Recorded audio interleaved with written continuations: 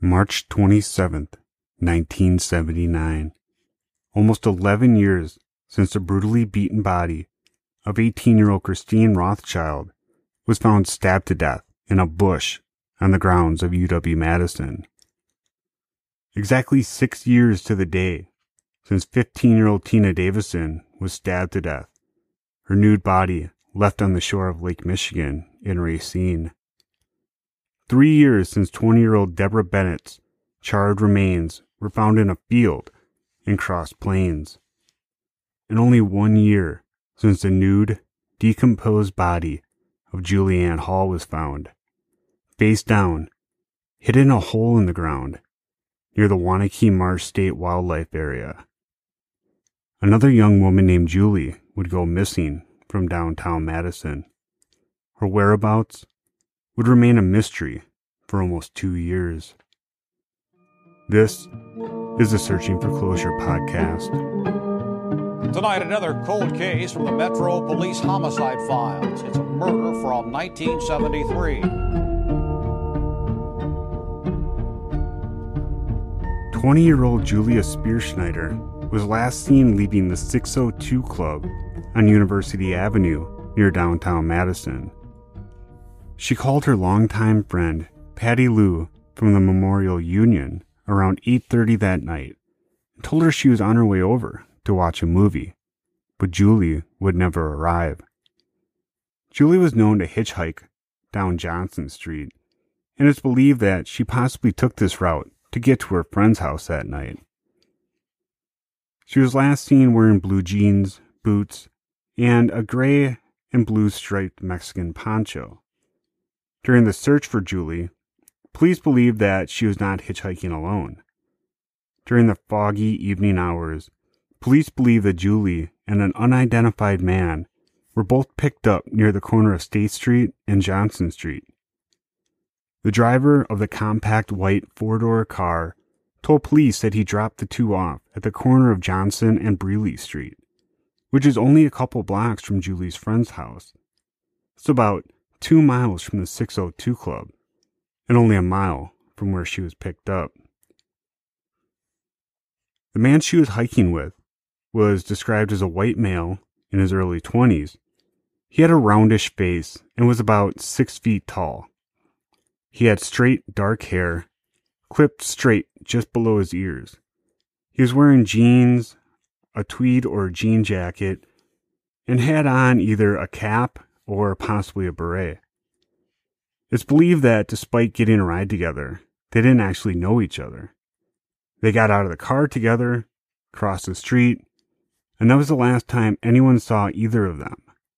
Later, under hypnosis, the driver of the car claimed that he remembered the two of them walking in opposite directions, with Julie walking down Breeley Street and the man crossing over onto Johnson Street. When Julie didn't show up, no one was immediately concerned. Perhaps Julie just found something better to do that night.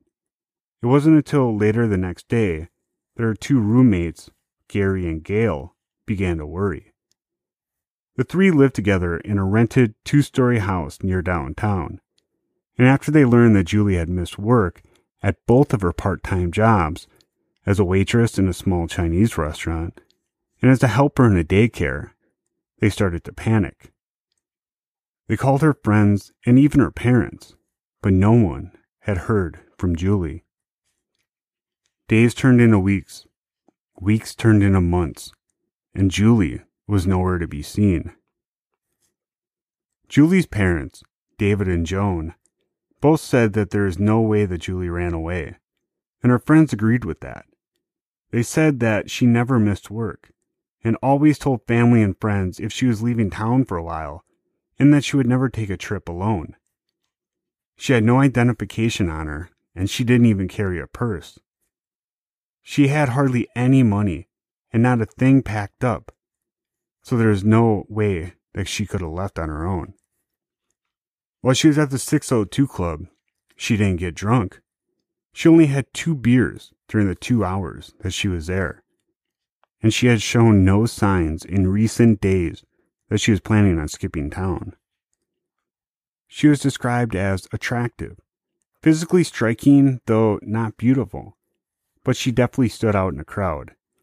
She was a free spirit who never held back when it came to speaking her mind. She would never have teased or came on to a guy who had picked her up hitchhiking. But her friends and family agree that it's quite possible she could have said something to anger someone. Police looked into Julie's two roommates. As is often the case, police started in the center of the investigation and worked their way outwards. Gary was given 2 lie detector tests, and the police used a warrant to search the house. The 3 of them had a non-romantic living arrangement, which was not unusual in the campus area, and eventually both friends were cleared. As time went on, her friends and family got more desperate for answers. They turned to 15 different psychics and several mystics in hopes of getting any kind of clue, but every clue they got from them led nowhere. 2 years went by. With no answers and no new leads, detectives were frustrated and hopeless. One detective stated, quote, "Frankly, I don't think we'll ever find her. And if we do, it'll be some hunter who stumbles across her body in the woods somewhere. But even that is unlikely now." That detective didn't know how spot on she really was. Around 4:30 p.m. on April 18th, 1981, 16-year-old Charles Bird of Stoughton was walking through a wooded area near a river which fed into a lake when he discovered the skeletal remains of a young woman. The body was laying face down and was covered with branches and twigs. Just like Julianne Hall, someone had attempted in hiding the body. The area is about 15 miles or a half-hour drive from where Julie was last seen. It's sandwiched between 2 lakes that has a smaller lake in the middle, all being fed by a river that eventually connects to Lake Monona, just below the state capitol, where Julie was last seen. At the time of her disappearance, there was still ice on the lake, and some people speculated that perhaps she wandered out onto the frozen lake and fell through the ice.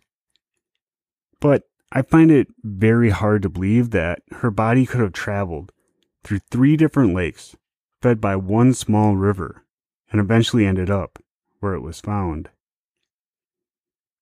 At the time of her death, her body was far too decomposed to even identify, let alone determine a cause of death.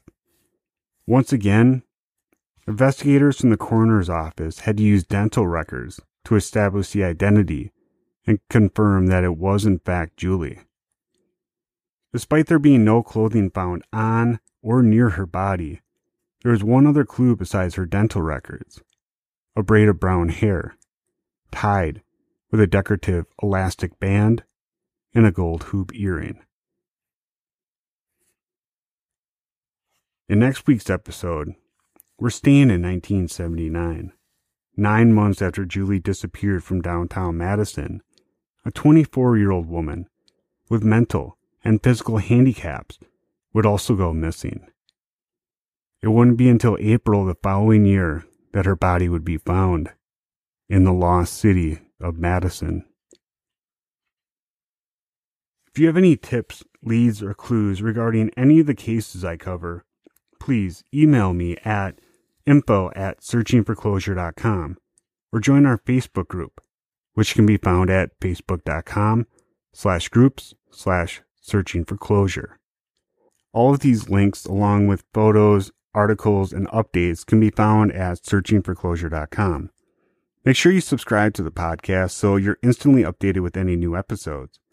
If I do get any breaking news, I'll release it as soon as I can record it, instead of waiting for the normal release date. Also, please share this podcast with all your friends and family. Share it on Facebook. Tell your coworkers. Tell everyone you know.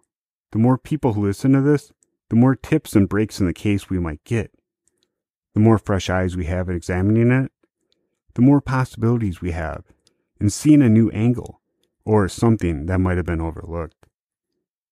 So until next time, thank you for listening.